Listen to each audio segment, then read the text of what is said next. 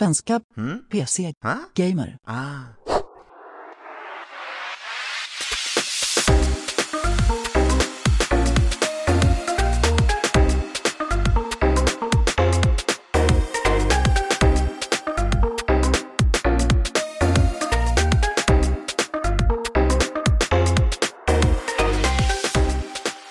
Stunden är kommen för det 16:e avsnittet av Spelrum, en podcast av och med Svenska PC Gamer. Och den här gången tänker inte jag hålla på och snicksnacka, för att vi har ett jätteintressant ämne på gång och vi har ännu mer intressanta människor som sitter i den här chatten med mig som vi kommer att få höra ikväll.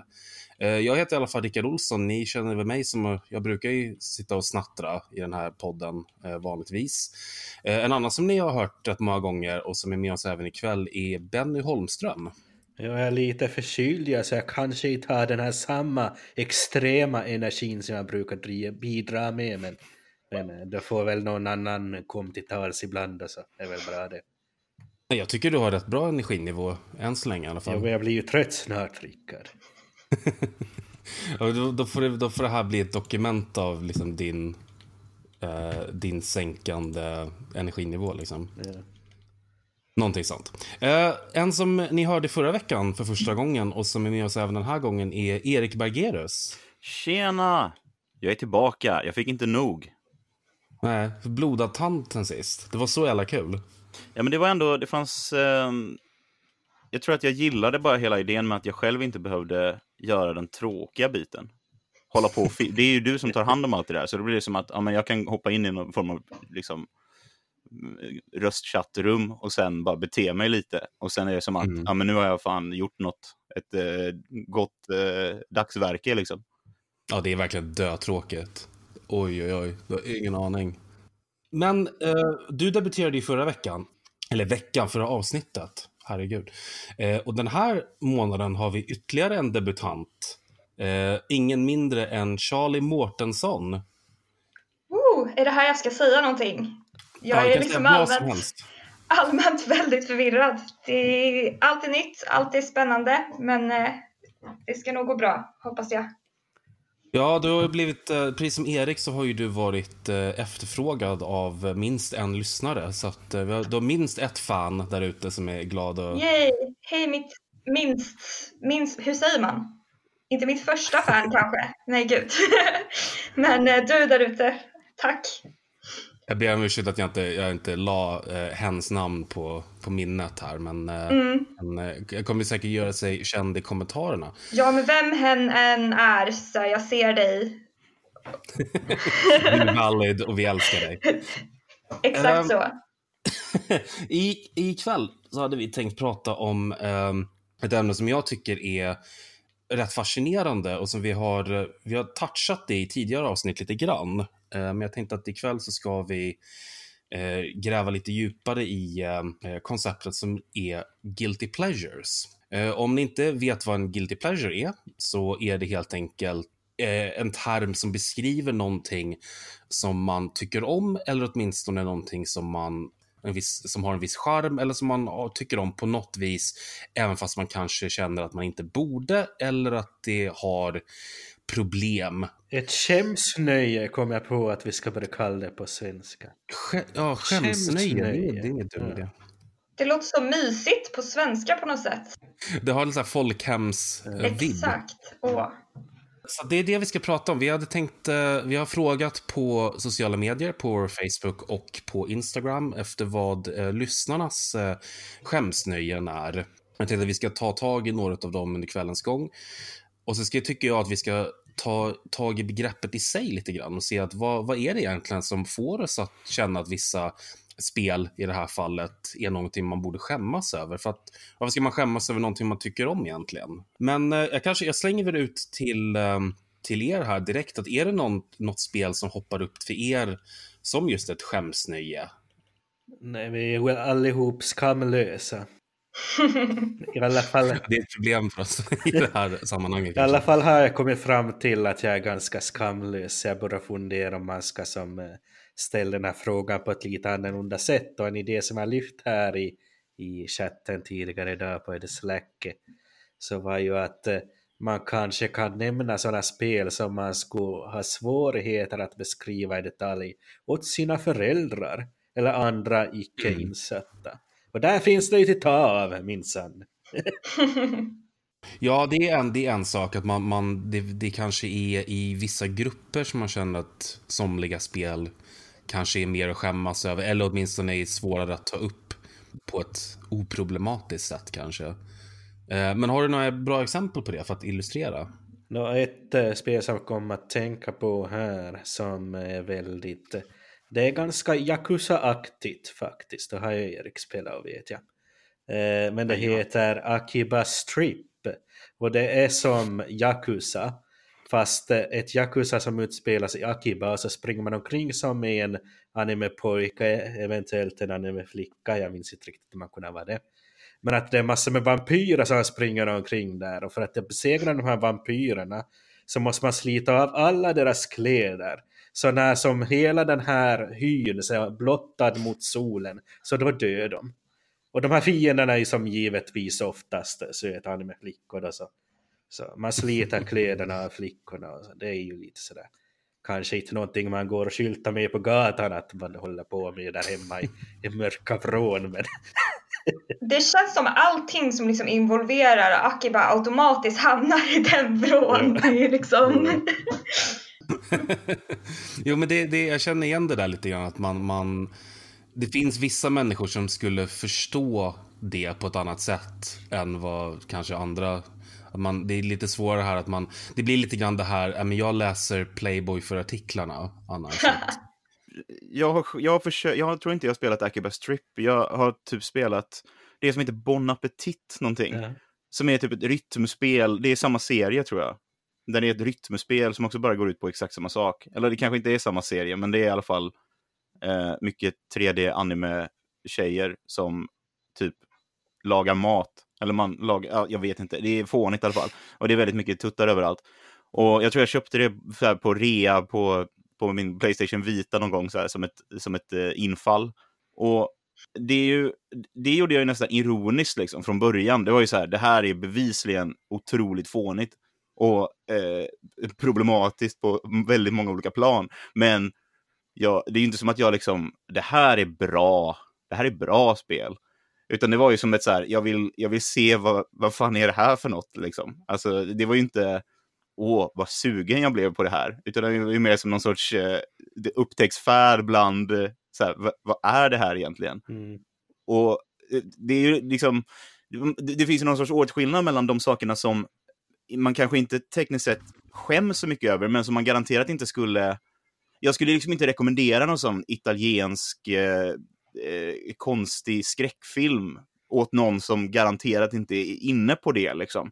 Jag skulle inte säga så ska vi kolla på någon schysst film bara, men kolla på den här störda kannibalfilmen typ. Det hade jag inte sagt. Samtidigt så skäms jag inte över att jag själv kan kolla på en jättestörd kannibalfilm med fioler och ledsna exploaterade små obetalda skådisar från Brasilien. Det är gamla grisdelar så här, och blir filmade av någon sån spaghetti-western-regissör. Alltså jag tycker att det här är ju så här, jag kollar gärna på det här, men då kollar jag gärna på det själv hellre.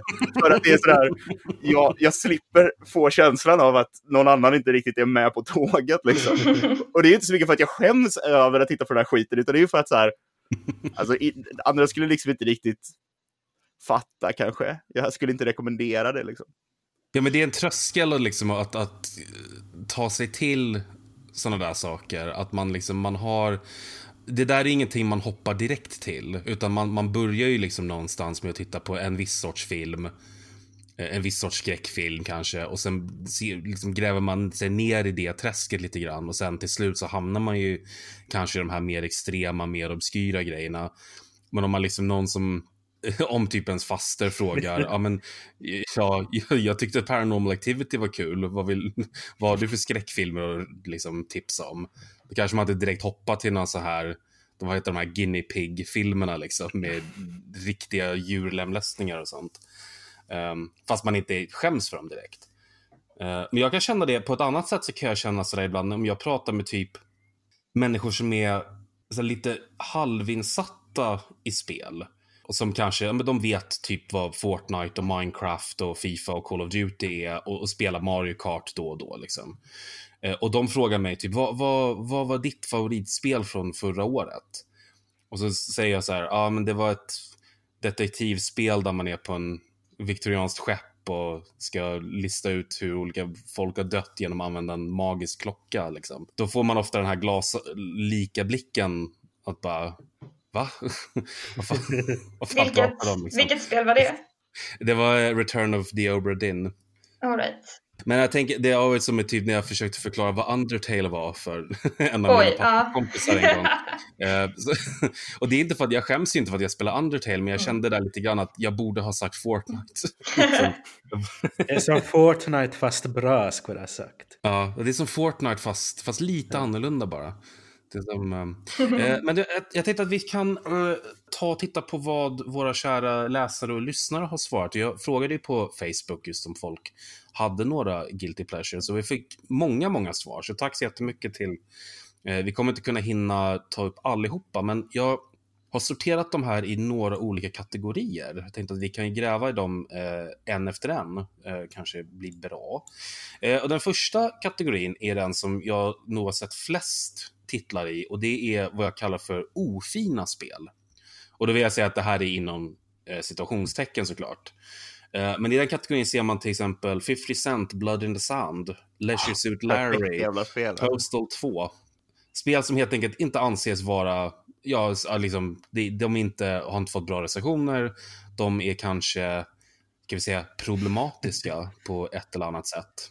Vilket var också någon som poängterade här att ibland kan de spela någonting som de känner att det här sexualiserar kvinnor på ett inte helt okej sätt, eller har kanske några homofobiska eller transfobiska drag, men att de ändå kan tycka om spelet för något annat, och att de då känner en viss skam för det.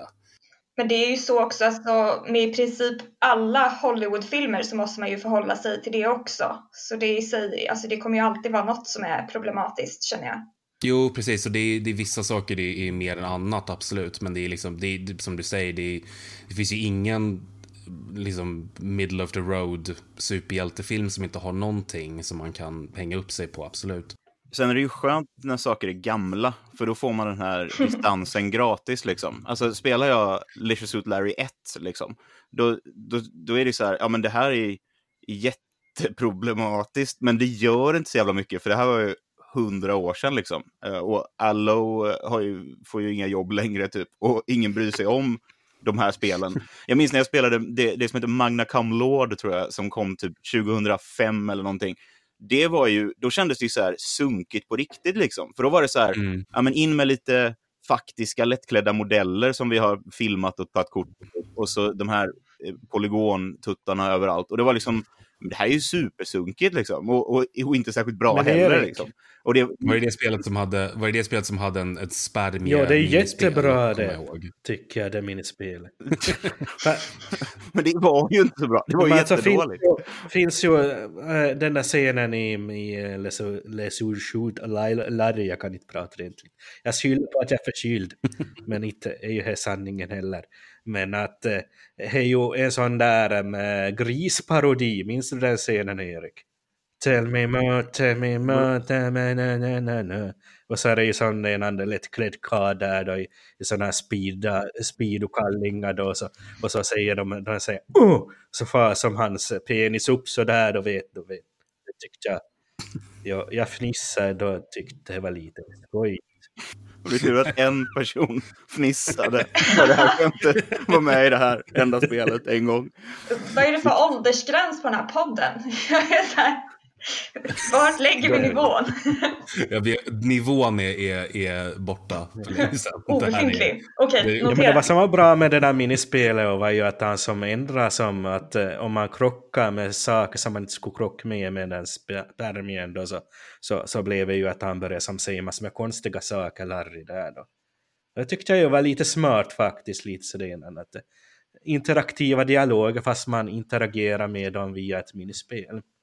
Men så Leisure Suit Larry och Magna Cum Laude kan man ju säga är ett ganska arketypiskt guilty pleasure-spel då, kanske, även om du liksom vi andra är helt skamlösa i det här fallet. Jo, alltså återigen, inte skulle jag som sitta och beskriva det där spelet i detalj åt min mor och far. Det skulle vara så lite sådär.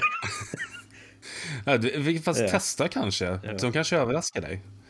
Nej, men det var ju den som jag kände var absolut mest. 50 Cent Blood in the Sand är ett sånt där som har blivit lite av ett kultspel nu. Och därför kanske det inte är riktigt lika skämmigt och erkänna att man har kul med det. Faktum är att det är inte ett jättedåligt... Jag köpte 50 Cent Blood in the Sand och Dead to Rights 2 på samma gång typ. Och så gick jag hem och spelade båda två. Och faktum är att 50 Cent är nästan bättre rent mekaniskt. Vilket är lite så här, för det ena är ett spel och det andra är liksom 50 Cent licensierat spel. Varför skulle det inte vara urbota dåligt? Men det är ju samtidigt, alltså det funkar ju liksom. Alltså för jag tror att det passerar, nu, jag vill inte förekomma dig med andra saker då på listan från vad folk har nämnt, men jag tänker att gilla 50 Cent Blood on the Sand eller att liksom uppskatta det på nästan ett så här Red Letter Media nivå av att sitta och liksom kalkonskratta åt det, att det är lite fånigt, är ju nästan mindre skämmigt än att typ spela Call of Duty typ. Ja. Att spela, alltså att liksom, ja, jag har spelat liksom 500 timmar Call of Duty Modern Warfare 3 liksom, eller någonting, är ju ett statement som man kanske inte skyltar med i liksom sammanhang då man försöker vara lite, alltså inte så mycket för att det är liksom en direkt snobbighet, utan mer för att så här, men det är ju liksom sitta och spela Fortnite hela dagarna till exempel, är ju väl liksom lite så här, alltså du spelar det är ju inte så kul, eller så här, det är ju inte så häftigt att spela Fortnite liksom, det gör ju 12-åringar. Nej, det var en av dem jag tänkte ta upp härnäst, just spel som inte kanske är ofina på det sättet, men som kanske, ja, i termen jag använt här är casual, men återigen situationstecken.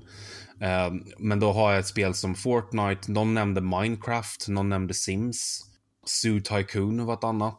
Spel som kanske inte är, och det här kanske framförallt är just från folk som är lite mer investerade i spel, att man tänker att ja, men jag borde spela någonting som är lite mer, jag vet inte, on-brand kanske, eller som är lite mer riktigt än någonting som är kanske ett pusselspel eller någonting lite mer lättvindigt.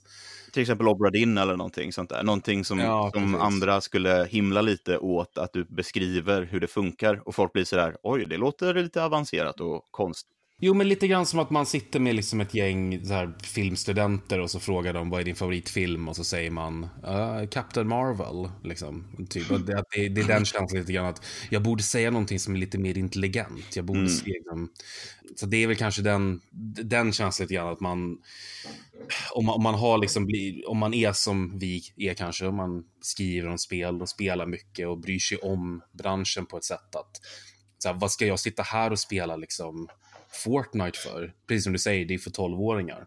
Men det är väl det också som är mycket grunden till begreppet guilty pleasure, att alltså det är som att läsa Hänt Extra liksom. Alltså det är någonting som du ska utåt säga, jag bryr mig väl inte om vad prinsessan Victoria har hittat på, men om du liksom är hos frisören och lusläser den som fan liksom, för att jag vill ändå få reda på det här. Och det är där tror jag som jag inte direkt, alltså det är där som det största liksom, att jag har inte så mycket guilty pleasures på det sättet, för att de sakerna som jag faktiskt tycker är något att ha, de skyltar jag gärna med att de är det, oavsett om det är så här bubbelgumpop från 90-talet som egentligen kanske är alltså superfattigt producerat egentligen liksom, som bara är gjort för att tjäna pengar, kan jag ju fortfarande tycka det här är en bra låt.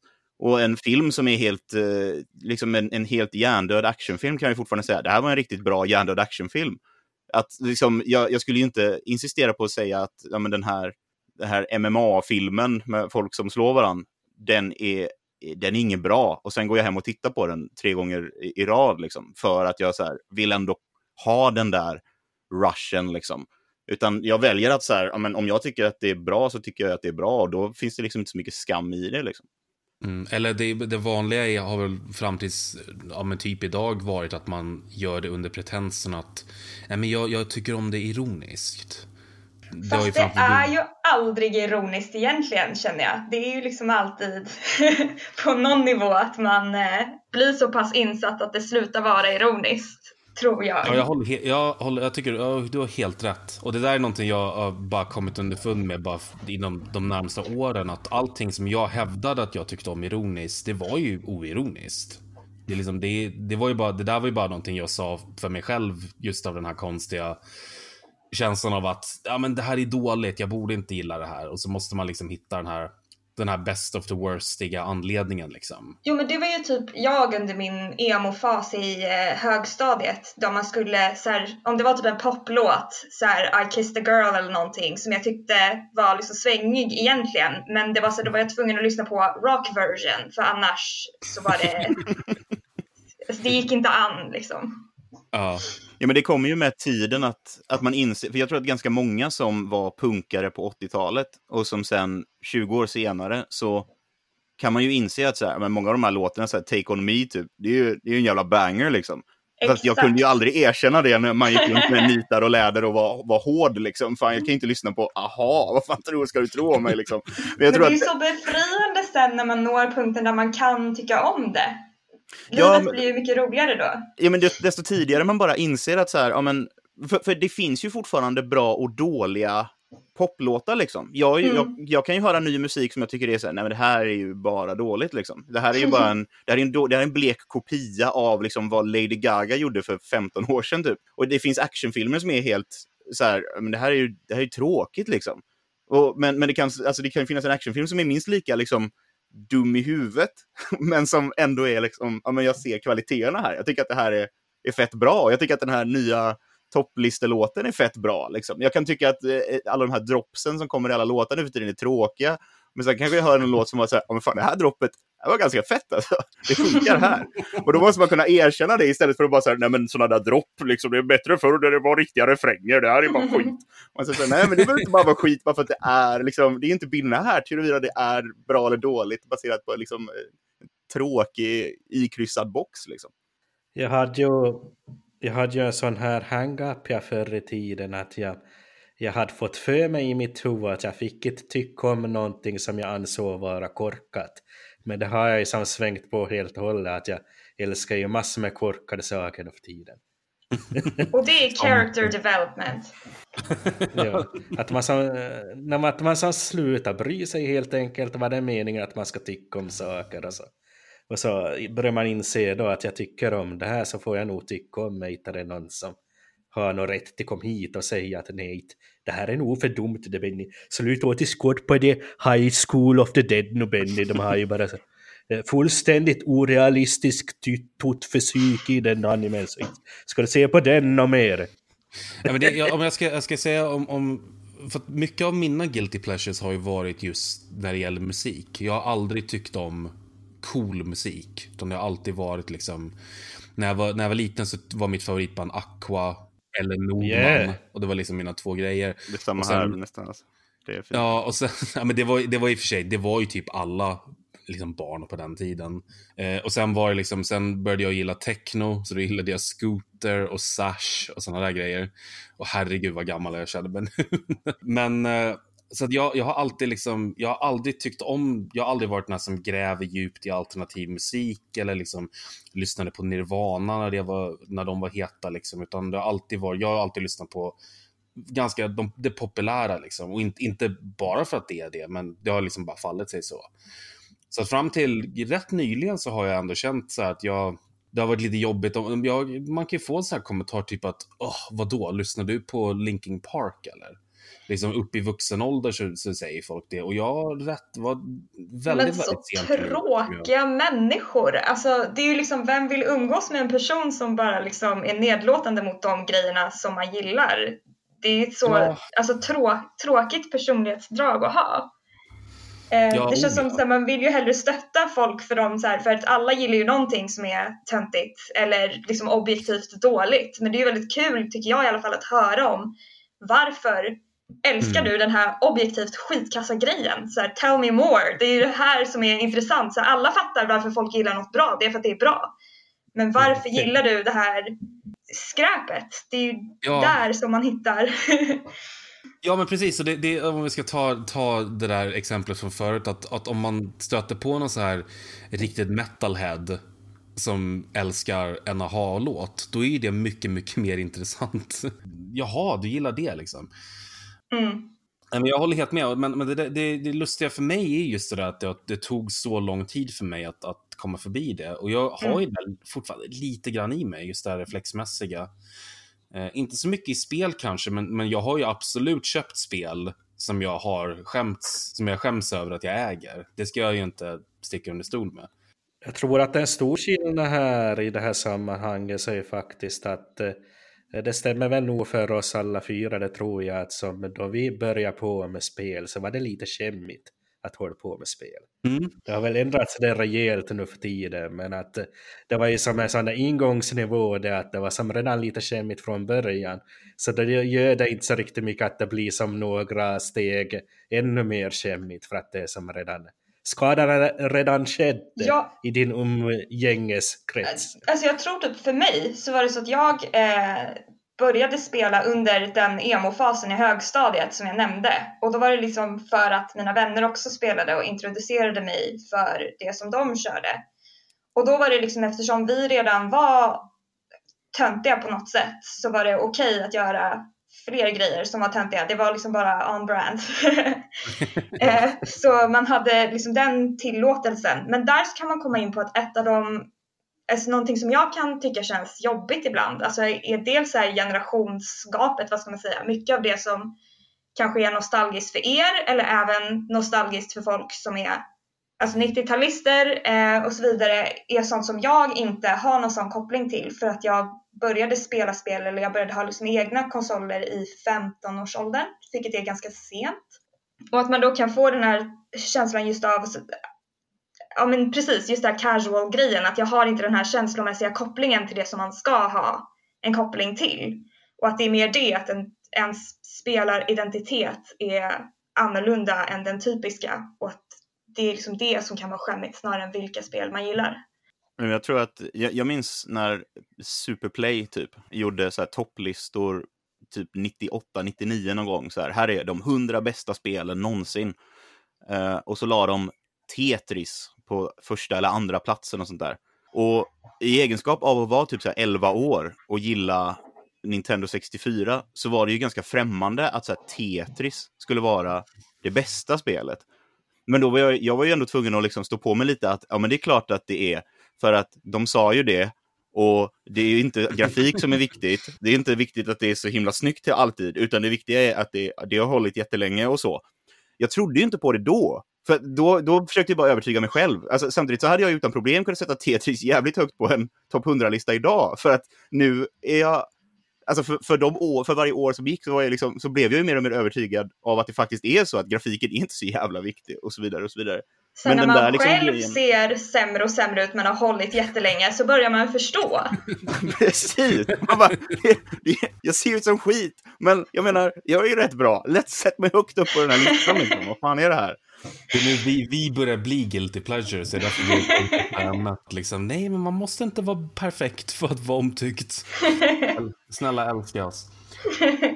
Jag känner igen det där absolut. Speciellt från gamla Superplay-tidningen. För att på den tiden var det ju otroligt enkelspårigt i vilka spel man skulle tycka om. Framförallt just från magasin. Det var ju väldigt elitistiskt liksom. Idag är det lite mer att i alla fall i massmedia inom spelbranschen så finns det lite mer variation och sådär. Men jag kommer ihåg att det var väldigt tufft liksom, att det var, ja men typ en recension av ett spel som fick dåligt betyg, så då skrev de liksom att det här är ett spel för idioter, eller liksom, det var ju liksom på den nivån.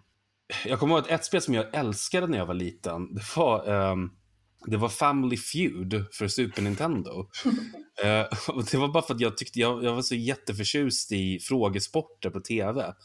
Så jag tyckte det var så kul att det fanns ett spel som var liksom, som var en frågesport.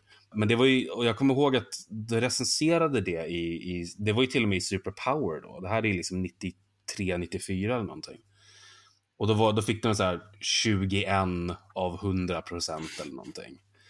Och då kände jag också så att, men det här är ett spel jag tycker jättemycket om och spelar liksom varje dag. Och kunde så här, och jag fick lite så här liknande reaktioner från mina kompisar som ville spela ett av de många mycket coolare spelen Kanske. De kanske var mer intresserade av typ Star Fox eller någonting. Men jag ville bara spela Family Feud. Så jag känner att jag tror nog att det ligger någonting i att det kanske finns en lite av en generationsgrej där. Att vi levde igenom den tuffa elitistiska tiden.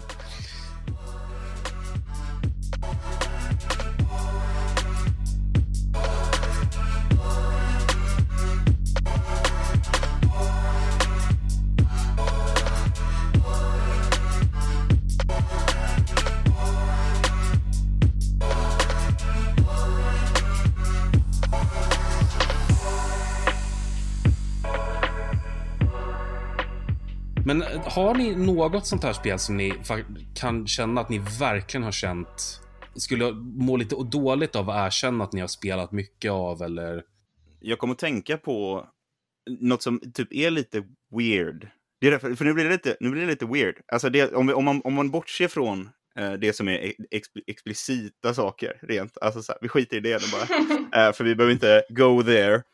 För där finns det en outtömlig källa. Men om vi snackar liksom mer mainstream-spel så är det ju helt klart. Alltså när jag sitter och spelar våldsamma spel.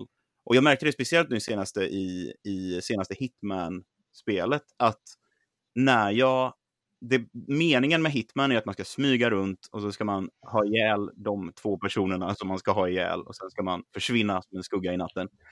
Men AI:n är ganska väl anpassad för vad den ska göra om någon plötsligt bara börjar skjuta hej vilt på allmän plats liksom. Så att det går ju tekniskt sett att så här, ta på sig en polisuniform och sen gå omkring med pistol och typ skjuta folk, avrätta obeväpnade människor liksom. Och jag har gjort det så här några gånger i såna här tillfällen av att så här, vara lite så här sur och grinig och så typ nu ska jag spela det här. Och det är ju verkligen så här, det är ju långt värre än Postal eller GTA eller någonting, för att det är verkligen så. Det är en helt annan liksom, man tar ju ofta upp så här Postal till exempel som ett exempel på här är ett galet spel för tokiga skolskjutare liksom. Men Hitman är så jävla mycket bättre på det här med liksom, men här är en massa folk som typ ber för sina liv medan du går omkring och skjuter dem, och det är typ jätteotrevligt och alltså så här, får liksom dålig smak i munnen medan jag spelar det så här. Men jag bara, men fan, jag ska nog kunna tömma hela den här byggnaden på folk liksom. Och sen så här, lägga dem på olika högar så här. Och bara, men det är nice. Jag gjorde en liknande grej så här, Red Dead Redemption, men så att jag kom till en by som var helt full med någon jävla pest typ. Så jag började skjuta av några av dem. Och det var ju så här, och ingen hade vapen, sherifferna kom inte, det var ju superkonstigt. Och så här går jag omkring och verkligen så här bara massmördar folk. Och det är superkonstigt. Och det är så här, och så blev jag tvungen liksom att stänga av det och tänka så här, vad fan håller det här var ju konstigt alltså. Det här får jag sluta med. Det är lite, alltså då blir det så här, vad fan var det här liksom? Ja, du lärde dig någonting om dig själv där kanske. Ja, men någonting som eftersom jag vet, alltså man dödar ju folk i spel hela tiden liksom. Det är ju det är ju möjligtvis en sak återknyta till det här med liksom att andra människor inte förstår sig på spel, är ju det att bara säga så här, men i det här spelet så skjuter man massa folk. Man vill säga, varför det? Vadå skjuter folk? Vad är det för dårskap så här? Eftersom det ändå är en ganska central del av väldigt många spel är att man ska skjuta på saker liksom. Men det blir ju så mycket mer påtagligt när det är så här typ, men här springer runt någon kock som jag har dundrat in i hans kök och han springer iväg för glatta livet. Jag skjuter dem i benet så han ramlar ihop och sen går jag långsamt fram till honom och bara sätter en kula i huvudet på honom medan han skriker på hjälp typ. Och det är så här, vad fan gör jag? Det här är ju stört. Och det är inte det som spelet går ut på liksom. Det är ju så här, det är ju bara att spelet tillåter den att göra det, vilket är så här, i Gudfadern-spelet kunde man börja strypa folk och sen sluta strypa dem, sen börja strypa dem igen. Och det var också en sån grej som var så här, vad fan håller jag på med?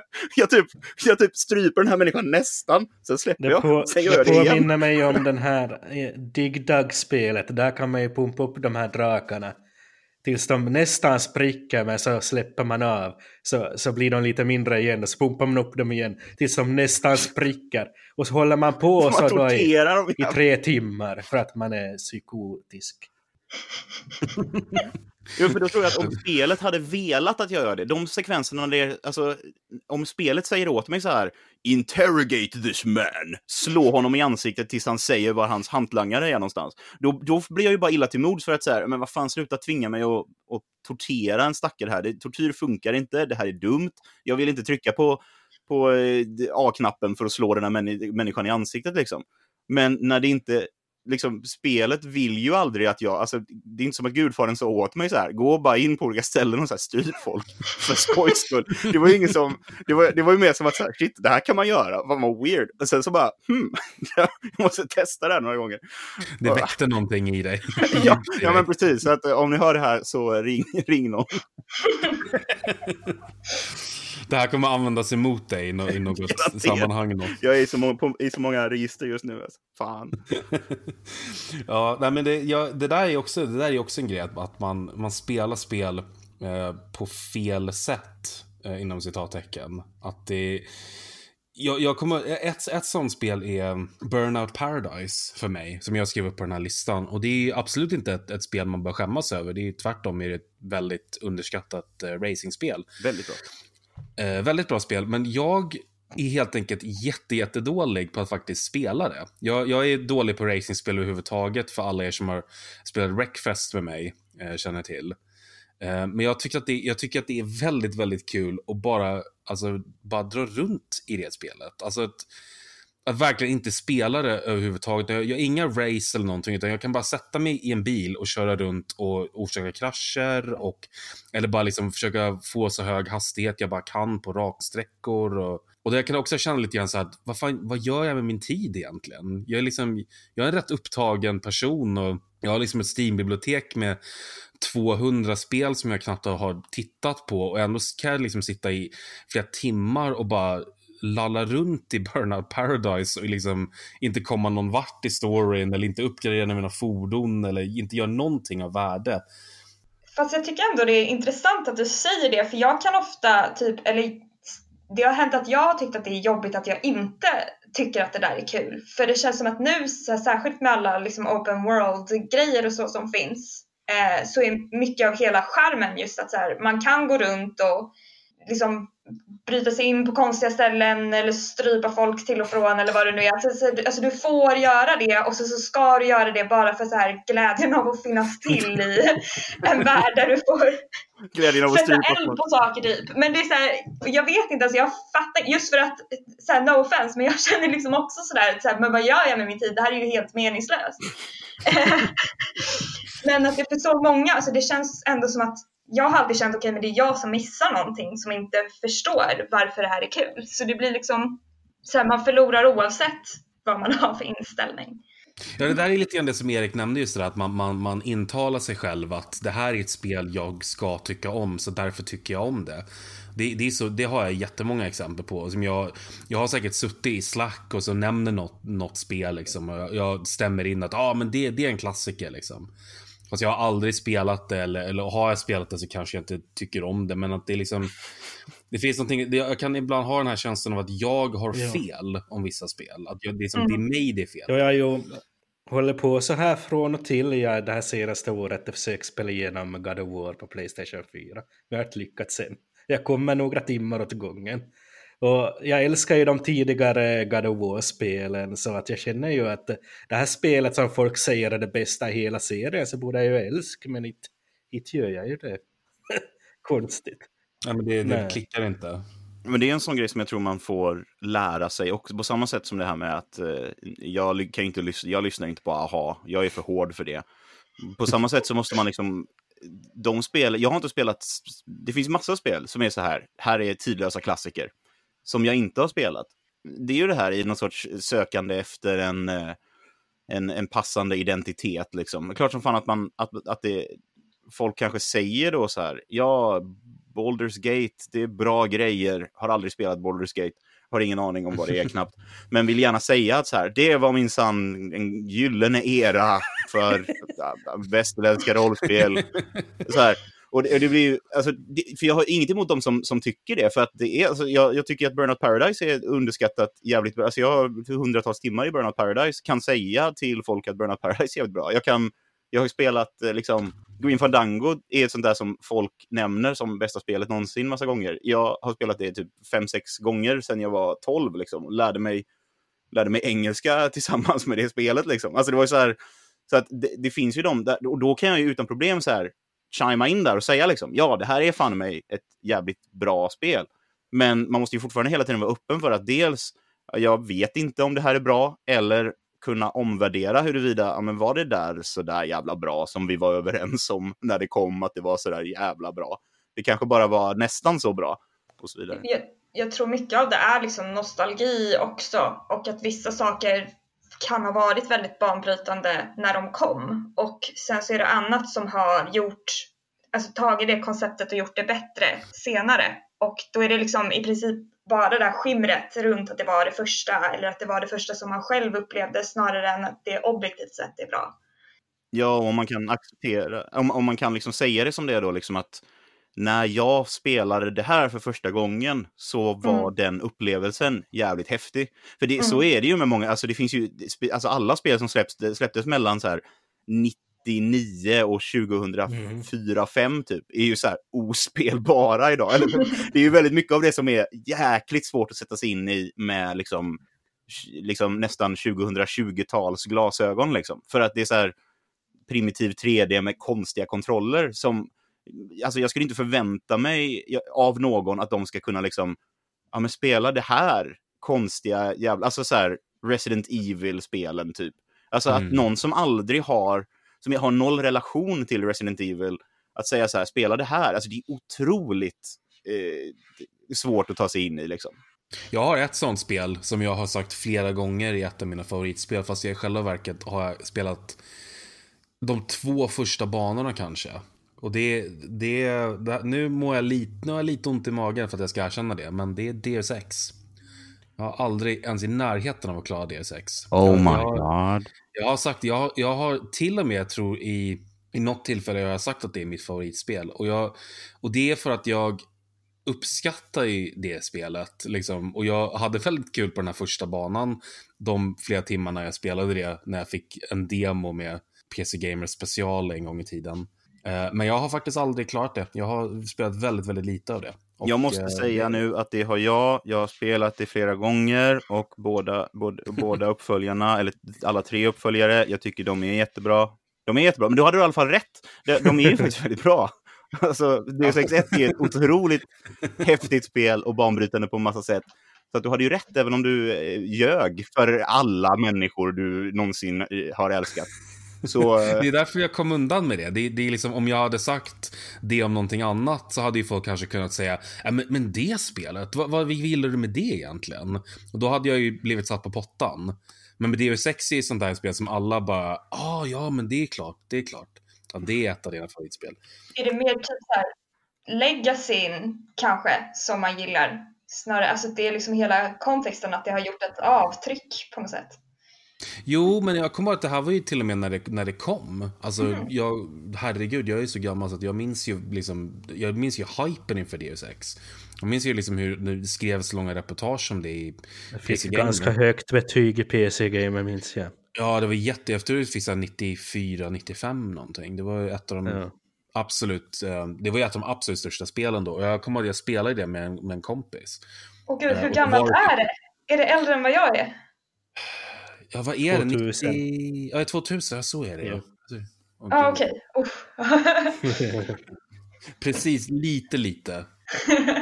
Men jag kom på att tänka på en sån här rolig teori som jag har i mitt huvud.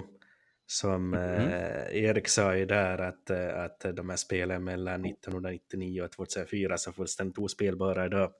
Och då tänker jag ju så här i mitt huvud då, att då gjorde de ju spel först under den tiden. Och det tror jag ju har att det beror med att jag var helt enkelt en rätt åldersgrupp under den årsbracketen. Att jag var ju, vad var jag då? Inte ska vi säga desto mer. Kanske mellan 16 och 22 eller något sånt där. Det vill säga när man som person börjar ha som en riktigt gott hum om sin egen smak och har ett kritiskt tänkande. Så då är det liksom väldigt ofta att för väldigt många människor så ser man de här spelen, eller man spelar de här spelen som man kommer att hålla högst genom hela sitt liv under just de här åren. Och så ser man de här filmerna som man kommer att älska mest i hela sitt liv under de här åren. Stämmer det för er, tycker ni? Ja, jag har ju precis lämnat den bracketen. Jag är 23 nu. Så jag återkommer om 10 år. Men det ligger nog något i det. Man har liksom precis blivit människa på något sätt. Ja. Så det är nu man gillar grejer som man har hittat själv och inte som någon annan har levererat på något sätt. Alltså, jag tror ju att jag kommer till tycka att Knights of the Old Republic är bästa spelet någonsin för alltid. Men inte det är ju så, men att det är ju så i mitt huvud. Att det kommer någonting någonsin att krossa den upplevelsen som jag hade med det spelet när det var nytt.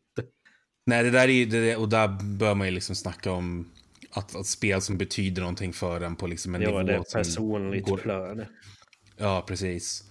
Men nu har vi pratat rätt mycket om, liksom, om mekanismerna runt det, men en grej som jag tycker är intressant att ta upp är just det här. Vi pratar ju mycket om spel som anses vara ofina eller som har på olika sätt fått kritiskt negativa mottagning. Och jag läste en artikel i The New Yorker i min väldigt korta research inför det här avsnittet som tar upp just det här ämnet Guilty Pleasures. Och där så argumenterar de att mycket utav det som vi anser vara finkultur, eller åtminstone inom citattecken acceptabel kultur, är sånt som riktas mot en rätt snäv målgrupp. Och det som anses vara ofint är ofta sånt som riktar sig mot andra målgrupper helt enkelt. Så att vi till exempel saker som riktar sig mot kvinnor, saker som riktar sig mot etniska minoriteter eller folk som inte är heterosexuella, etc. etc. Att man ofta, därför just det här att man ofta liksom kategoriserar andra saker som men det är campy eller det är casual eller någonting sånt där. Att det ligger något gatekeeperi i vad man ska tycka om eller vad man inte ska tycka om. Tror du att det ligger någonting i det? Ja, det tror jag. Jag tror också det blir just här att i princip allt som riktas mot tonårstjejer kommer att bli hånat. För att tonårstjejer är hysteriska, de skriker över Justin Bieber eller liksom, pojkband, vad det nu kan vara, de blir galna över Twilight och så vidare. Att det är liksom den där stämpeln. När det i själva verket bakom mycket sån här fandom i den målgruppen ligger ett otroligt liksom, engagemang, en kärlek och liksom, att de är otroligt duktiga på att organisera sig, göra saker liksom åt varandra, åt artisten eller verket eller vad det nu kan vara, men att det ändå ses som liksom tramsigt. Det har inte samma kulturella värde. Nej, precis. Och det känns som att om det är på något sätt någonting som är en self-insert fantasi. Nu tänker jag säga, jag har inte läst den så jag ska ta det försiktigt. Men så här On the Road till exempel är åtminstone mitt intryck en så här fantasi för en snubbe som typ drar ut och reser runt och ligger runt och allt vad det kan vara. Och att det på något sätt är en så här coming of age fantasi på något sätt som är först och främst manlig. Och det är ingenting som är fel med det. Men att den ses liksom som litterärt upphöjd på något sätt. Medan någonting liknande som riktas mot kvinnor ofta blir liksom avfärdat som chicklit. Eller att det är bara kvinnor som kommer läsa den. Eller det är young adult, för allting är young adult så fort det är en kvinnlig författare överhuvudtaget, så är det så här. Är det typ som Harry Potter fast med andra saker i? Ja, men jag menar, det som Ulf Lundell gjorde, typ så här, skrev fucking Jack och sånt där. Jag har inte läst hela Jack, men jag har liksom hört utdrag. Och det är, så här, det är ju jättekonstigt så här fanfiction om sig själv liksom. Ja. Där han bara så här, typ gör massa sjuka prylar och ligger med massa coola människor och gör massa weird stuff. Och det är så här, ja men det här är ju bevisligen bara så här, det är jättefånigt liksom. Alltså det är om vilken som helst så här Mary Sue fanfic grej som helst är fånig, så är ju även de här liksom lidande männen och deras galna bravader minst lika fåniga liksom. Exakt, och det ligger ju på något sätt något värde i allt det, att man ska få ha sin Mary Sue-fas och leva sig in i det här, att jag kan göra precis vad jag vill och jag kan ha regnbågsvingar och ögon i 2 olika färger och alla blir kära i mig. Liksom, om du vill det, så fine, gör det. Don't let your memes stay dreams. Ja, men det ligger verkligen någonting i det. Och jag tittar på nästan alla framgångsrika manliga författare skriver ju nästan uteslutande bara om sig själva. Liksom, Stephen King är ju det mest uppenbara exemplet. Liksom, han har ju skrivit 800 böcker om medelålders författare som är alkoholiserade och bor i Maine. Liksom. Men det är ingen som liksom, ja, han får lite så här skämtsam kritik om det, men det är ingen som kallar honom för att men han skriver bara massa Mary Sue-historier. Eller ett Stig Larsson som liksom skrev 3 böcker om världens coolaste, snyggaste, sexiga tjej, och sen om journalisten som ser väldigt lik ut Stig Larsson som hon åtrår med, liksom. Så det ja, precis, det är väldigt märkligt liksom att killar kommer undan med det på ett annat sätt. Men det är ju sånt som jag hade skämts över om jag hade skrivit det liksom. Alltså, det är ju sånt som jag hade kunnat, om jag hade skrivit den sortens grejer liksom, om någon sån liksom bortkommen snubbe som bara alla älskar plötsligt, eller som hittar sin Manic Pixie Dream Girl typ, och allting är så här, alltså då hade jag hade ju gömt den liksom, för att så här, vad är det här för jävla garbage liksom? Ska jag tvinga någon annan att liksom gilla det här? Det här är ju därför du aldrig kommer få Nobelpriset. Exakt. Men om man ska leda tillbaka där till spelvärlden, så det ligger absolut någonting i det. Om vi tittar på de spelen som vi tog upp tidigare här, Sims, Minecraft, Fortnite. Det var någon som alldeles precis nämnde någonting på Instagram som jag ska ta upp här för att jag missade det. Men det är också alla spel som liksom i mångt och mycket riktar sig mot en publik som inte är vad som ofta kallas för the PC Master Race liksom. Man ska se, Bejeweled var ett som kom upp här, och det är liksom, då pratar vi om pusselspel, vi pratar om det som kan kallas för tidsfördriv, och det verkar ju absolut ligga någonting liknande där, att det är inte samma Mary Sue-stämpel liksom i Call of Duty kanske, eller kanske det, men det är liksom, varför värderar vi det som finare än typ Peggle eller någonting liksom? Nog är ju som det här Call of Duty, åtminstone sett kampanjerna, så är det ju en sån här male power fantasy. Att man är en cool dude som reser runt hela världen och skjuter människor från exotiska kulturer. Jo, det är absolut, det är mer en så här postkolonialistisk power fantasy på något sätt. Jag tror att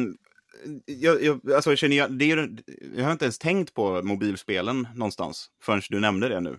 För att så här, det är ju, för när man går till mer, alltså spel som faktiskt har släppts wide release, alltså när vi pratar så här, The Sims, Minecraft, sen Dragon Age har ju en stor kvinnlig spelarbas jämfört med, och även Mass Effect, alltså BioWare-spelen har väl generellt haft det till följd av att de liksom har varit, de har haft relationer i sig, de har haft människor som pratar med varandra istället för att skjuta på varandra bara liksom. Och de pratar inte bara om så här uråldriga profetior typ, även om de gör det också. Men det är ju problemet med, för jag tycker att för det är 10 år sedan så tyckte jag väl att så här, spela typ vad heter det med godisarna, Candy Crush till exempel, att det var så här, usch vad fånigt, tuntigt spel, gå inte ut på någonting, usch vad tuntigt. Sen kan man ju ganska snabbt inse att men det är ju ett pusselspel, det är väl inget fel på att spela det. Däremot så är ju nästa tankevarv där är ju att det är synd att de spelen också, alltså den mekanik som finns inbyggd i Candy Crush för att få maximera spelarens liksom engagement i mikrotransaktioner, och att jag slutade ju spela Candy Crush för att den använder så mycket slumpgenerator och siffror för att så här, bestämma huruvida jag ska klara banan eller inte liksom. Det gör ju inte Tetris. Tetris slumpar ju block och sen så får du hoppas på att det går bra, medan Candy Crush kan ju faktiskt använda en massa algoritmer och data och skit för att göra så att du knappt kan klara banan tills du har använt ett visst antal liv på den liksom. Och man måste ju någonstans skilja mellan den kritiken som man riktar mot det bara för att så här, men det är ju sånt som min morsa spelar, tuntigt spel, det är ju inget riktigt spel. Och den kritiken som är, men det är faktiskt också jävligt synd att din morsa spelar just det här spelet. Det hade varit ballare om hon spelade ett annat pusselspel som är mer mer... World of Goo. Liksom. World of Goo till exempel. Ja, men det är lite mycket dra runt saker. Alltså, för jag har ju spelat så här, ja, men Hold Down till exempel är ett sånt studsa runt en bollspel som kostade typ så här 20 spänn och som sen inte har reklam överallt. Det går inte att köpa nya liv eller flera tries och sånt där liksom. Och därför spelar jag ju mycket hellre det, för att då slipper jag liksom bli utnyttjad som en konsument på det sättet kontinuerligt medan jag spelar liksom. Och att det är lite samma som när man, samtidigt som man måste ta upp att så här, Ulf Lundell också skrev fånigt skit. Vi har ju det här också, men så slutar det med att folk bara använder typ så här Harry Potter som grej och säger liksom att det är inget fel att tycka om det här. Bara, nej, det är inte fel. Men man kan ju också tycka om annat också liksom. Att så här, om du bara spelar Candy Crush och liksom har lagt 1000 spänn i mikrotransaktioner på det liksom, så är det så här, det är lite synd då. För att det hade ju varit roligare om man spelar något annat kanske också. Ja, det kan ju inte vara så här tvång åt andra hållet heller. Att det liksom, du måste gilla allting oavsett hur töntigt du tycker att det är för justice typ. Eller så här, för att visa att du är solidarisk med folk som gillar det. Alltså absolut inte, du kan tycka det är skit. Men så här, se inte ner på någon annan som tycker det är roligt. Det är väl mer det. Nej, precis. Och jag tror att det där visar ju bara på att det finns ju kanske ett hål i marknaden som någon måste täppa till. Att det finns många där ute som vill spela typen av spel som Candy Crush och Bejeweled och sånt. Men eftersom att de anses som att det är ingen publik man vill sträva efter om man inte är ute efter att tjäna jättemycket pengar. Så då skiter folk i dem och då får de nöja sig med de här mikrotransaktionstunga spelen liksom. Jag vet inte, det kanske blir en sån här hönan och äggen-grej där, men jag tänker liksom att det finns nog jättemånga liksom, om man ska säga nu, medelålders morsor där ute som skulle älska World of Goo, men World of Goo kanske inte nödvändigtvis liksom vänder sig till dem i första hand, för att de tänker att, om de kanske tänker att men det där är bara Candy Crush-publiken och det är liksom, det är bara gamla tanter eller små barn och det är ingen publik vi vill ha. Men om vi ska avsluta den här diskussionen då, jag tror att vi alla är väl mer eller mindre överens på att man generellt inte ska skämmas över det man tycker om, utan att man ska låta sig själv bara gilla det man gillar helt enkelt. Men kanske ha ett kritiskt öga till det man konsumerar. Ja, vi brukar snacka så här, i min umgängeskrets och sånt ofta om att det är så här, det är ju klart att du får gilla skit så här, även om du är medveten om att det är skit. Men det är liksom att inte pracka på andra sin skit, men respektera att de gillar sitt skräp. Ja, men om jag vill att alla människor ska börja kolla på anime, vad gör jag då? Om jag inte ska vara allt för jobbig. Du ger upp. man börjar som så här på en diskret nivå, att man som börjar dela med sig av anime-giffar på Discord och på Facebook och sånt där, så kan någon person där tänka, vad var det där för isbjörn? Jo, han kommer från Shirokuma Café, det tänkte jag säga. Det är mysigt. Det är därför jag har mutat Benny på alla sociala medier.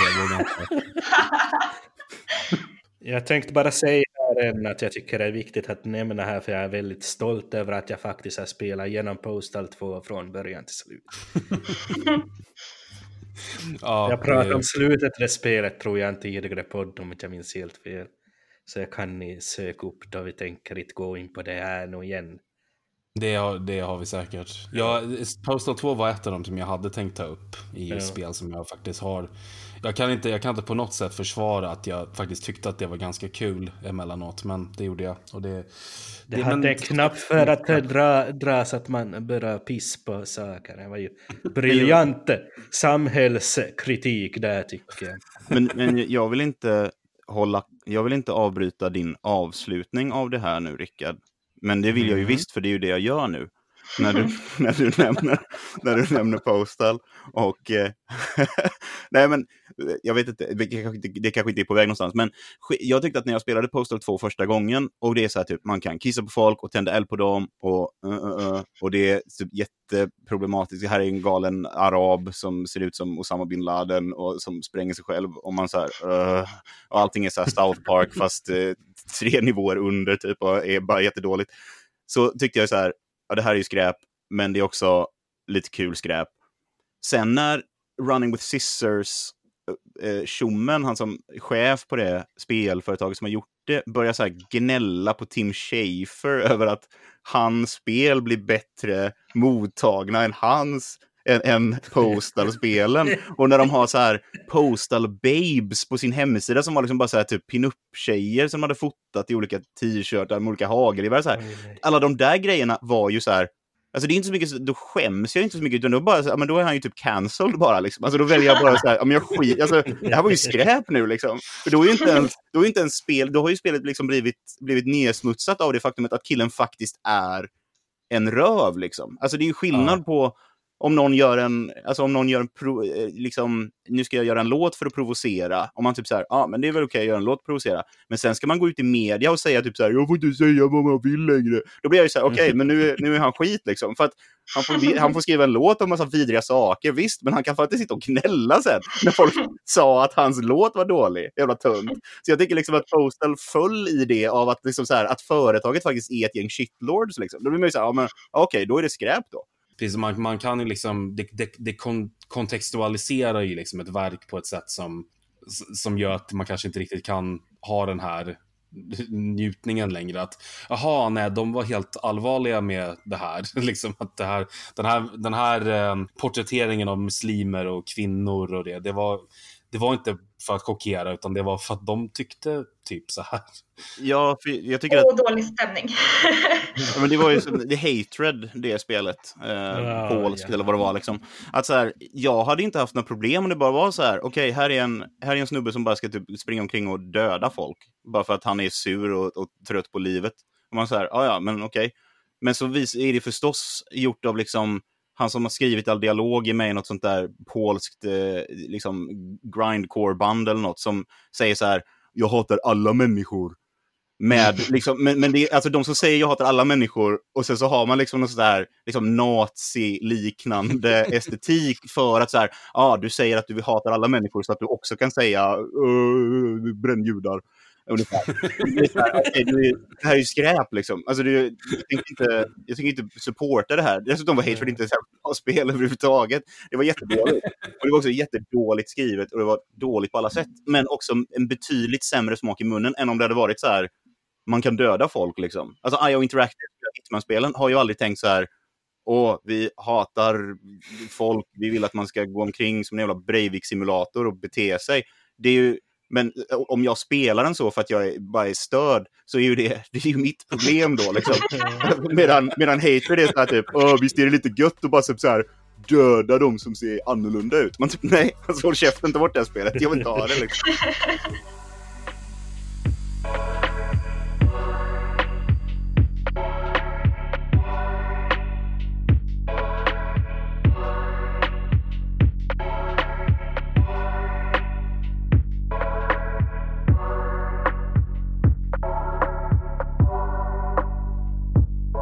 Jag tror inte vi kan toppa Hatred. Så jag tror att vi det är lika bra att bege sig. Det är lika bra att ge upp där. Men då har vi stött och blött allting med Guilty Pleasures. Lite längre än vad vi skulle också. Men jag tycker att det är ett intressant ämne å andra sidan. Det andra ämnet vi tänkte ta upp ikväll är betydligt mer lättvindigt och soligt på alla sätt och vis. Vi har tänkt prata lite grann om sommaren. Det vackra svenska sommaren. Jag hör till och med lite fågelkvitter från någons mikrofoner. Det är jag som kvittrar. Ja. Nu är sommaren ganska vacker i Finland och Rickard. Ja, jag är ju inte... Här har ju försommaren vi vet ju att i Storbritannien är det skit. Så att det är faktiskt jättefint väder här, Benny. Ja. Det är faktiskt ska vi slås? Kom då. Jag tar flyget med detsamma. Eller jag kommer till Vasa och läser lusen av det. Visar vad skåpet ska stå. Men vi hade tänkt prata helt enkelt om det väldigt diffusa ämnet sommarspel. Som vi tar upp i nästa nummer utav Svenska PC Gamer också. Och det här var ju mest... För att jag tycker väl att det är kul att höra vad folk tänkte spela helt enkelt. Jag är lite intresserad av vad man egentligen tar sig till när man har kanske lite extra tid under sommaren. Vad gräver man ner sig i när man får chansen? Så jag tänker, jag slänger ut till vår debutant Charlie. Har du någonting du hade tänkt ta dig an i sommar? Jag hade tänkt ta mig an allting som jag har liksom inte haft möjlighet att ta mig an under året. För jag läser ju en tuff utbildning och har tid till typ att plugga, sova och så gråta lite. Så det är liksom, det har ju hänt också så här när liksom i tidningen när det är den här månadens fråga och så här, men vad kör du just nu? Alltså det har ju hänt att jag har ljugit och skrivit så här, det jag typ senast spelade för 3 månader sedan och tekniskt sett inte är klar med. För att jag inte hinner liksom. Så jag vill ändå komma tillbaks till det och så att ta mig an de grejerna jag har i mitt Steam-bibliotek som har legat där sedan 2015. Men jag har haft till exempel The Vanishing of Ethan Carter i mitt bibliotek sedan februari 2016. Så det känns som att jag kan börja avverka dem nerifrån upp. Så att jag kan börja skriva om någonting annat än att jag aldrig spelar längre. Ja, det där Ethan Carter är också ett som har legat i min backlog rätt länge nu. Det som jag känner ibland för sådana spel kan dyka upp och så blir jag jättehype och måste spela dem direkt. Och så köper jag dem och sen, precis som du säger, man blir liksom upptagen med annat. Sen spelar du Burnout i flera timmar i sträck bara. Sen blir det bara Burnout istället. Först burnar jag out och sen spelar jag Burnout. Men Benny då, vad har du för någonting på gång i sommar? Du brukar alltid gilla de här lite längre spelen. Min största önskan för denna sommar är att Persona 5 ska släppas till Steam. Så jag äntligen får skriva om det spelet i PC Gamer. För jag antar att jag nog ska få recensera om det ska släppas. Hoppas i alla fall. Fredrik!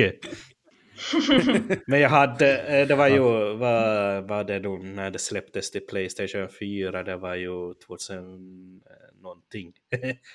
2 år sedan kanske. Men det spelar jag hela den sommaren och jag tycker det är så himla soft med sådana spel att det är som turordningsbaseras, att man som får ta det lite i vilket tempo man vill.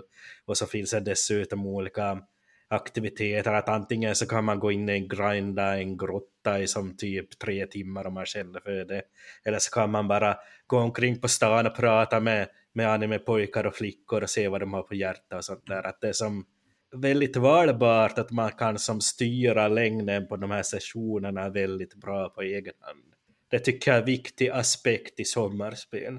Alltså du har lite mer kontroll över spelet. Ja, det är inte som att man helt och hållet är i spelets klor, att det bestämmer att nu ska du göra det här och så gör du det här tills det är färdigt, utan man som får välja lite grann själv. Så det passar ju bra med diverse sandlådespel då, att man som kan gå omkring i den öppna världen och utföra lite sådana sidouppdrag bara om man känner för det, eller så kan man ta ett stort huvuduppdrag om man vill det. Alltså.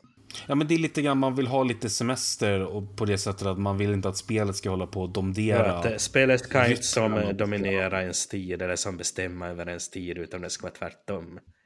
Att nu tänker man att nu ger jag det här spelet den här timmen och så får det vara bra. Så då. Och som spelare som... Men Ethan Carter passar ju på det sättet också. Att det är mer... har ett meditativt tempo som man brukar skriva. Erik, har du någonting du hade planerat att ta tag i? Alltså jag har ju också en ständig backlog.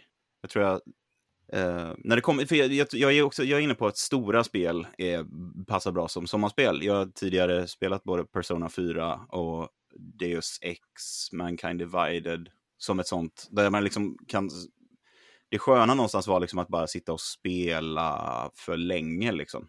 Och att så här, det blir ljust 3 på morgonen och så känner man sig som man är 16 igen och sitter och spelar tills det blir ljust och sen går man och lägger sig.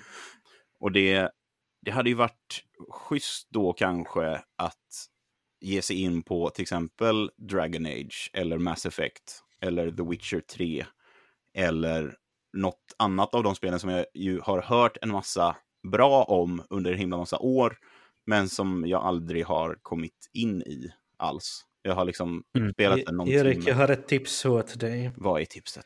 Du tyckte om Yakuza Zero och Yakuza Kiwami 1-2. 1 har jag spelat igenom och 2 har jag köpt nu. Ska börja spela typ imorgon. Ja, Kiwami 2 är jättebra. Ja, för det är såna, alltså Yakuza-spelen är också bra sommarspel. Alltså för det är också lite, du har också både, dels så är det väldigt stort i total speltid. Jag tror Kiwami 1 klarar jag 70% på 50 timmar tror jag eller något sånt där. Och då gjorde jag inte alls lika mycket sidogrejer som jag gjorde i Zero, för att mycket av det är liksom samma. Det är bara så många gånger man kan bowla innan man tycker att det inte är jättekul att bowla mer. Men man får bowla med Majima. Jag har bowlat med Majima. Det var en viktig upplevelse. Men också som att det har ju också de här sidogrejer, alltså att man faktiskt kan få för sig typ så här, men nu ska jag spela poker i 2 timmar liksom. Att det så fort någonting känns som en living, breathing world någonstans. Det var väl det som jag tyckte var så schysst i Deus Ex.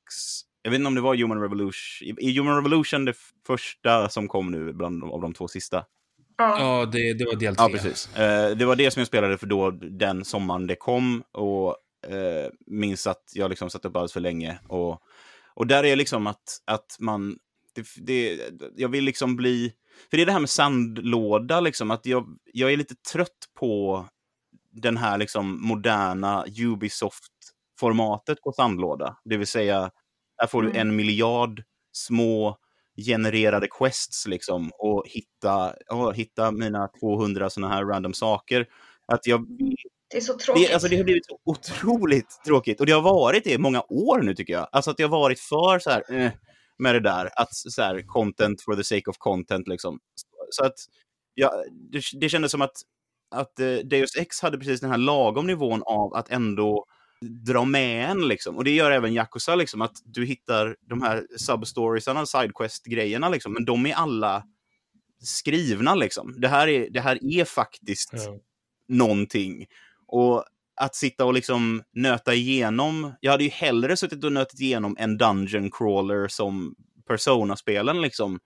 För då är det jag som bestämmer lite grann. Att så här, nu ska jag fan ta 5 våningar i det här grejen liksom. Eller så här, nu ska jag bara grinda lite för att det är lite kul.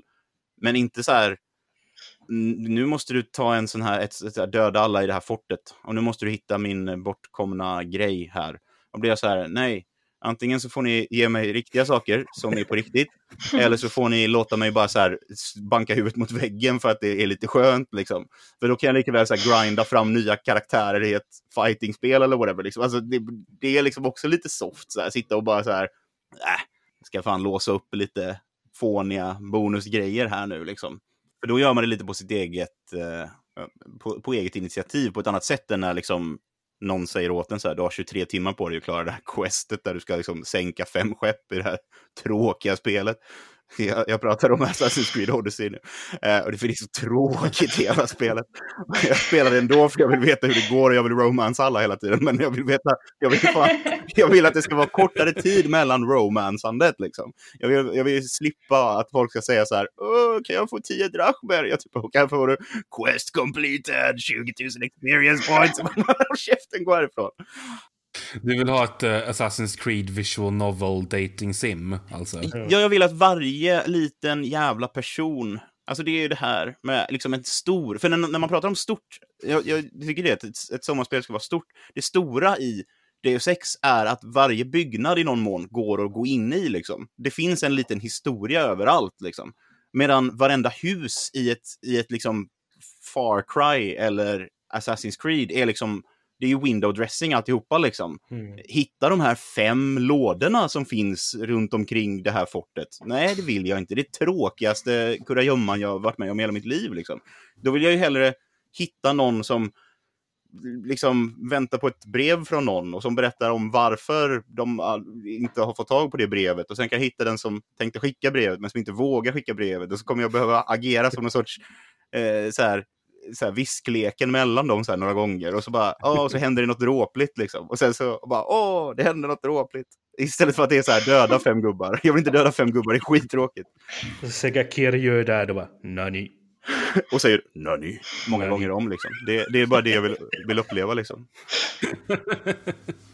Men det är som jättebra tycker jag, de här Yakuza-spelen som du pratar om där med storlekar på öppna världar. Att Yakuza-spelen så är ju som öppna världar, men det är som jätteminimala öppna världar om man ser till antalet tillgänglig yta.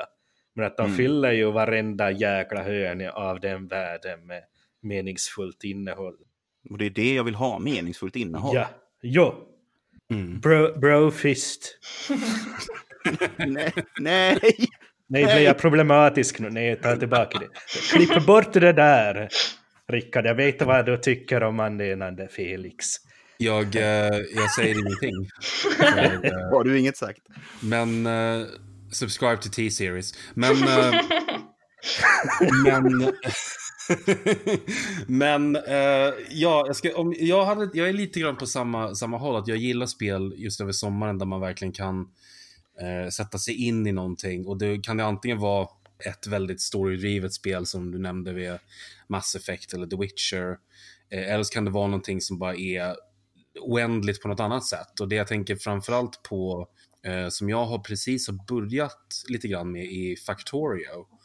Jag vet inte hur långlivat det kommer bli för mig, eftersom att jag är rätt dum i huvudet helt enkelt. Så att jag har liksom inte den här strategiska eller programmatiska tankesättet att jag kan förstå liksom att men så här ska man bygga ett system för att det ska vara liksom självständigt, och som det spelet handlar om. För de som inte vet, det går helt enkelt ut på att man ska bygga olika sorters fabriker som ska till slut kunna operera helt utan att man behöver interagera med dem. Så att de ska automatiseras.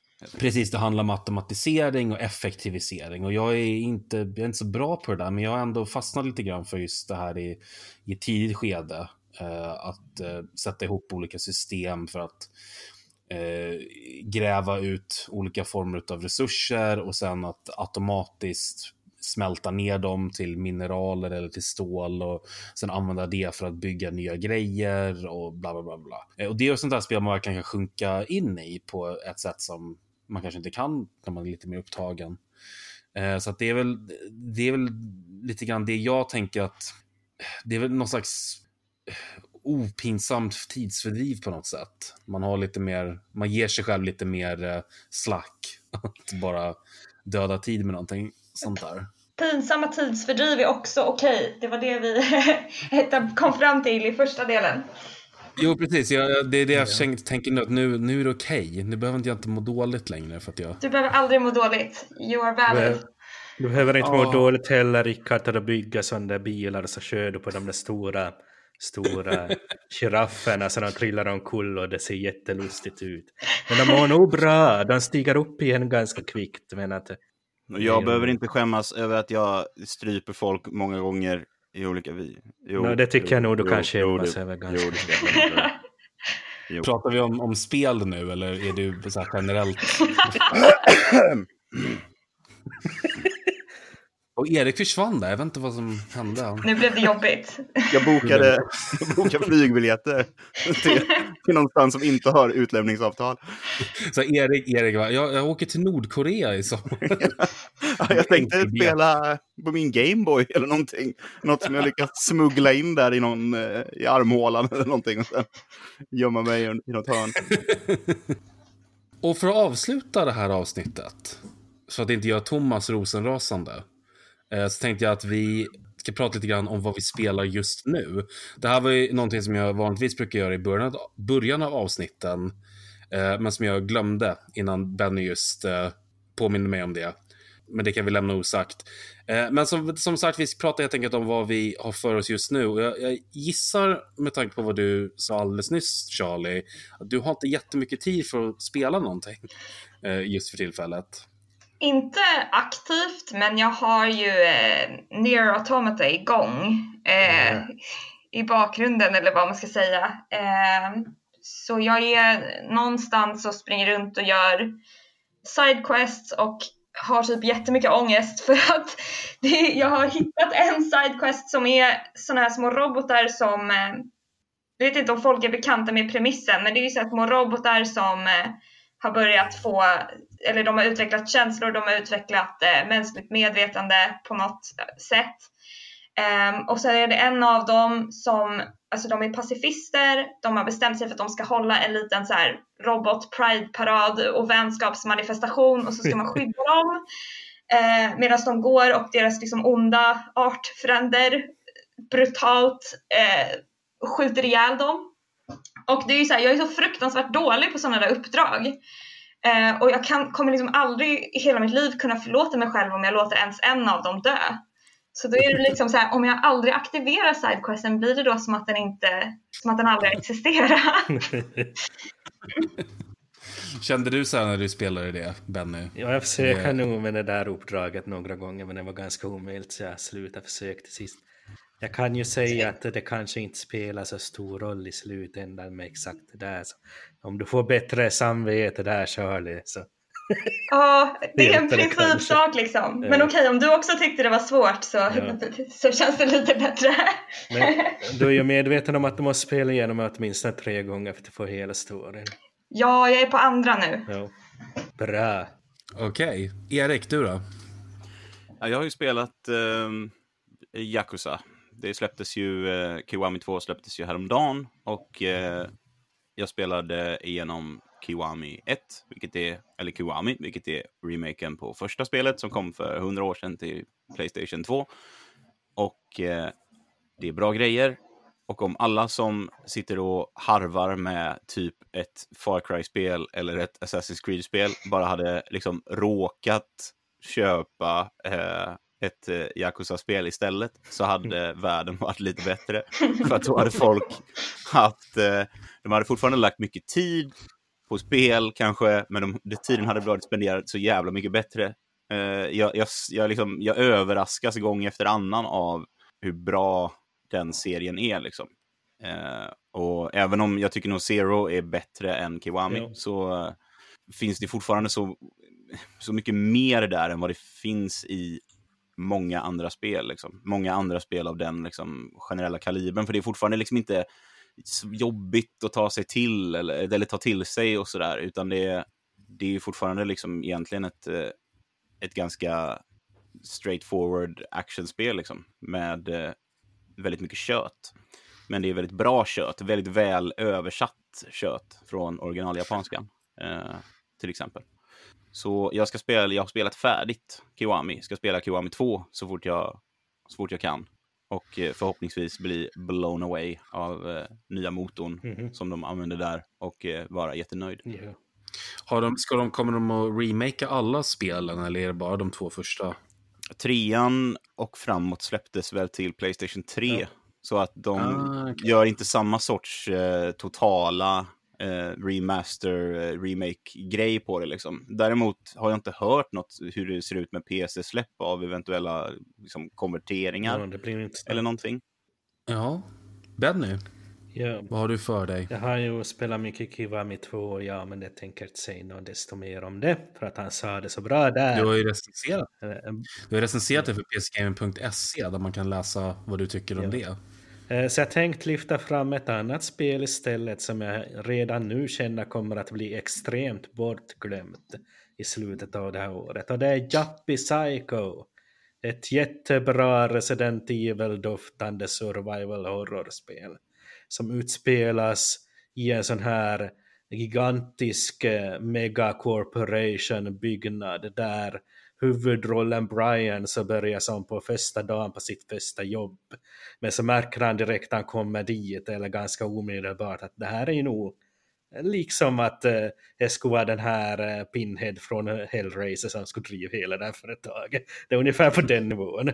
Och så får han ju ett uppdrag där då, att det är någon som har skrivit med lite blod på väggen där det står Kill the Witch då. Så får han, det finns en häxa i det här onda megaföretaget och nu ska Brian döda den här häxan så att det kanske redar upp sig lite smått åtminstone. Och så finns det en man som rider omkring på en häst och så skiter hästen i kontoren och så. Och så säger en kvinna som står och tittar på den där skithögen, så säger hon bara that's horse shit. Och det tyckte jag var jätteroligt. Jag var tvungen att googla på det här nu, liksom jag ser en screenshot på den här mannen med hästen, och så säger han my horse's ass smells better than you do, utbrister han, men han står inne i en sån board meeting room på sin häst med någon sån Napoleon get-up typ. Det ser helt klart intressant. Jo, det är lite frustrerande. Jag är intresserad. Det är svårt att inte bli. Det är lite frustrerande tycker jag mellan varven som hon omdesignade där pussellösningen, men är absolut värt att ta sig igenom för att som jag skrev i min recension att det känns lite som att om Twin Peaks av han, vad heter han, David Lynch, om den staden eller den byn så skulle vara en sån här stort stadsmetropol, så skulle den här Sintra Corp-byggnaden som heter där kontoret så skulle slänga det skugga över den här staden som en becksvart monolit. Jag tyckte jag var bra att skriva av mig i recensionen. Det var bra skrivet av dig. Bra där, Danny, säger ja, Danny. alltså sån där som folk tar notis om det där när man börjar jämföra saker med Twin Peaks. Det är lite finkulturellt. Vi kör på det.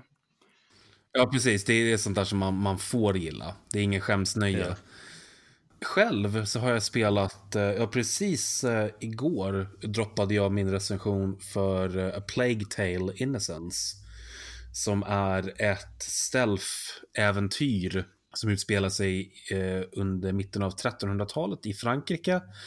Och kan man sin historia så vet man att det är under digerdödens värsta dagar. Och vet man inte vad digerdöden är så är det när mer än hälften av Europas befolkning dödades utav böldpest.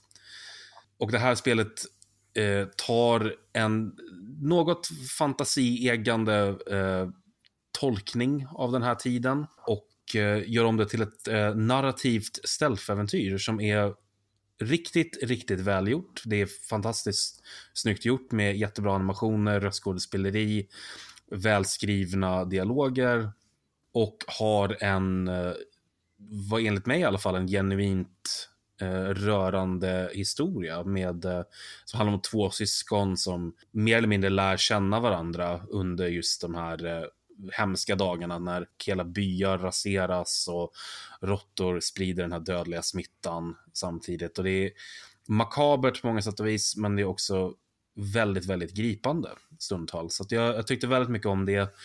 Ja, det har precis blivit färdig med, så att jag vet inte vad jag ska hoppa till härnäst, men det kanske blir någonting av det vi har pratat om ikväll. Man vet aldrig. Jag har ju sagt att jag ska börja spela Nier Automata ett bra tag nu. Jag tror till och med att i förra sommaravsnittet för ett år sedan så sa jag att det var det jag skulle spela över sommaren, och så blev det aldrig av. Men det kanske är dags att jag kryper till korset nu och gör det. Nu när 2 stycken nu här som har rekommenderat det. Kanske det var tredje rekommendationen. Jag hörde en katt som skrek nyss. Nu börjar katten igen. Nu kör vi. Katten skrek ju helt tydligt där. Ner. Precis. Så nu är det dags för mig att göra som min katt säger och spela Nier Automata. Och det är dags för er där hemma att gå in i den här sommaren med ryggen rak för skräpet ni älskar. Ni är inte sämre människor, och det ni gillar är inte dåligt. Om ni gillar det så har det värde. Det kan vi väl slå fast ikväll. No guilt, only pleasure, kan vi väl säga. Det är mottot för det här avsnittet. Det låter som mottot för något annat, men låt oss gå vidare. Ja, det är problematiskt. Det låter som något Fredrik skulle ha sagt. Jag vill jättegärna tacka mina 3 medprogramledare som vi har haft här ikväll, som inkluderar den förtjusande Erik Bergerus. Hallå! Den alltid levererande Benny Holmström. It's horse shit. Och den fabulösa debutanten Charlie Mårtensson. Jag har ingen cool catchphrase än, men jag ska tänka ut den till nästa gång. Det kan jag garantera att ingen av oss har. Men jag har i alla fall jag heter så vitt jag vet Rickard Olsson. Tack så hemskt mycket för att ni har lyssnat på ytterligare ett avsnitt av Spelrum som görs av och med Svenska PC Gamer. Ni hittar oss på pcgame.se. Ni hittar oss i en tidningshylla nära dig. Finns vi inte i en tidningshylla nära dig så skäll på ägaren tills de tar in oss. Ni kan prenumerera också. Ni hittar informationen på vår hemsida. Vi finns också på alla sociala medier. Vi streamar minst 2 gånger i veckan på twitch.tv/Svenska PC Gamer. Och missar ni oss där så dyker alla våra videor upp på YouTube/Svenska PC Gamer, tror jag. Jag kommer inte ihåg exakt vad adressen är där. Men söker ni på... vi har bara en sån där bullshit-adress på YouTube. Ja, det kanske vi har, men sök på Svenska PC Gamer, ett ord, så hittar ni oss där också. Det finns jättemånga videor nu. Jocke Kielman håller just nu på och gör en genomspelning av Vampire the Masquerade Bloodlines, som är riktigt kul. Och han har också gjort jättemånga retrovideor häromsistens. Och ni kan även se min ASMR-tolkning av Bennys Mortal Kombat 11-recension. Som några har sagt att den var ganska rolig. Men där finns vi. Tack så hemskt mycket för att ni är med oss, för att ni stödjer oss, för att ni lyssnar. För att ni avbryter mina avslutningar med mjauande. Men tack så hemskt mycket allihopa. Vi älskar er. Ha en jättefin sommar, så hörs vi om en månad. Hej då allesammans. Hej då.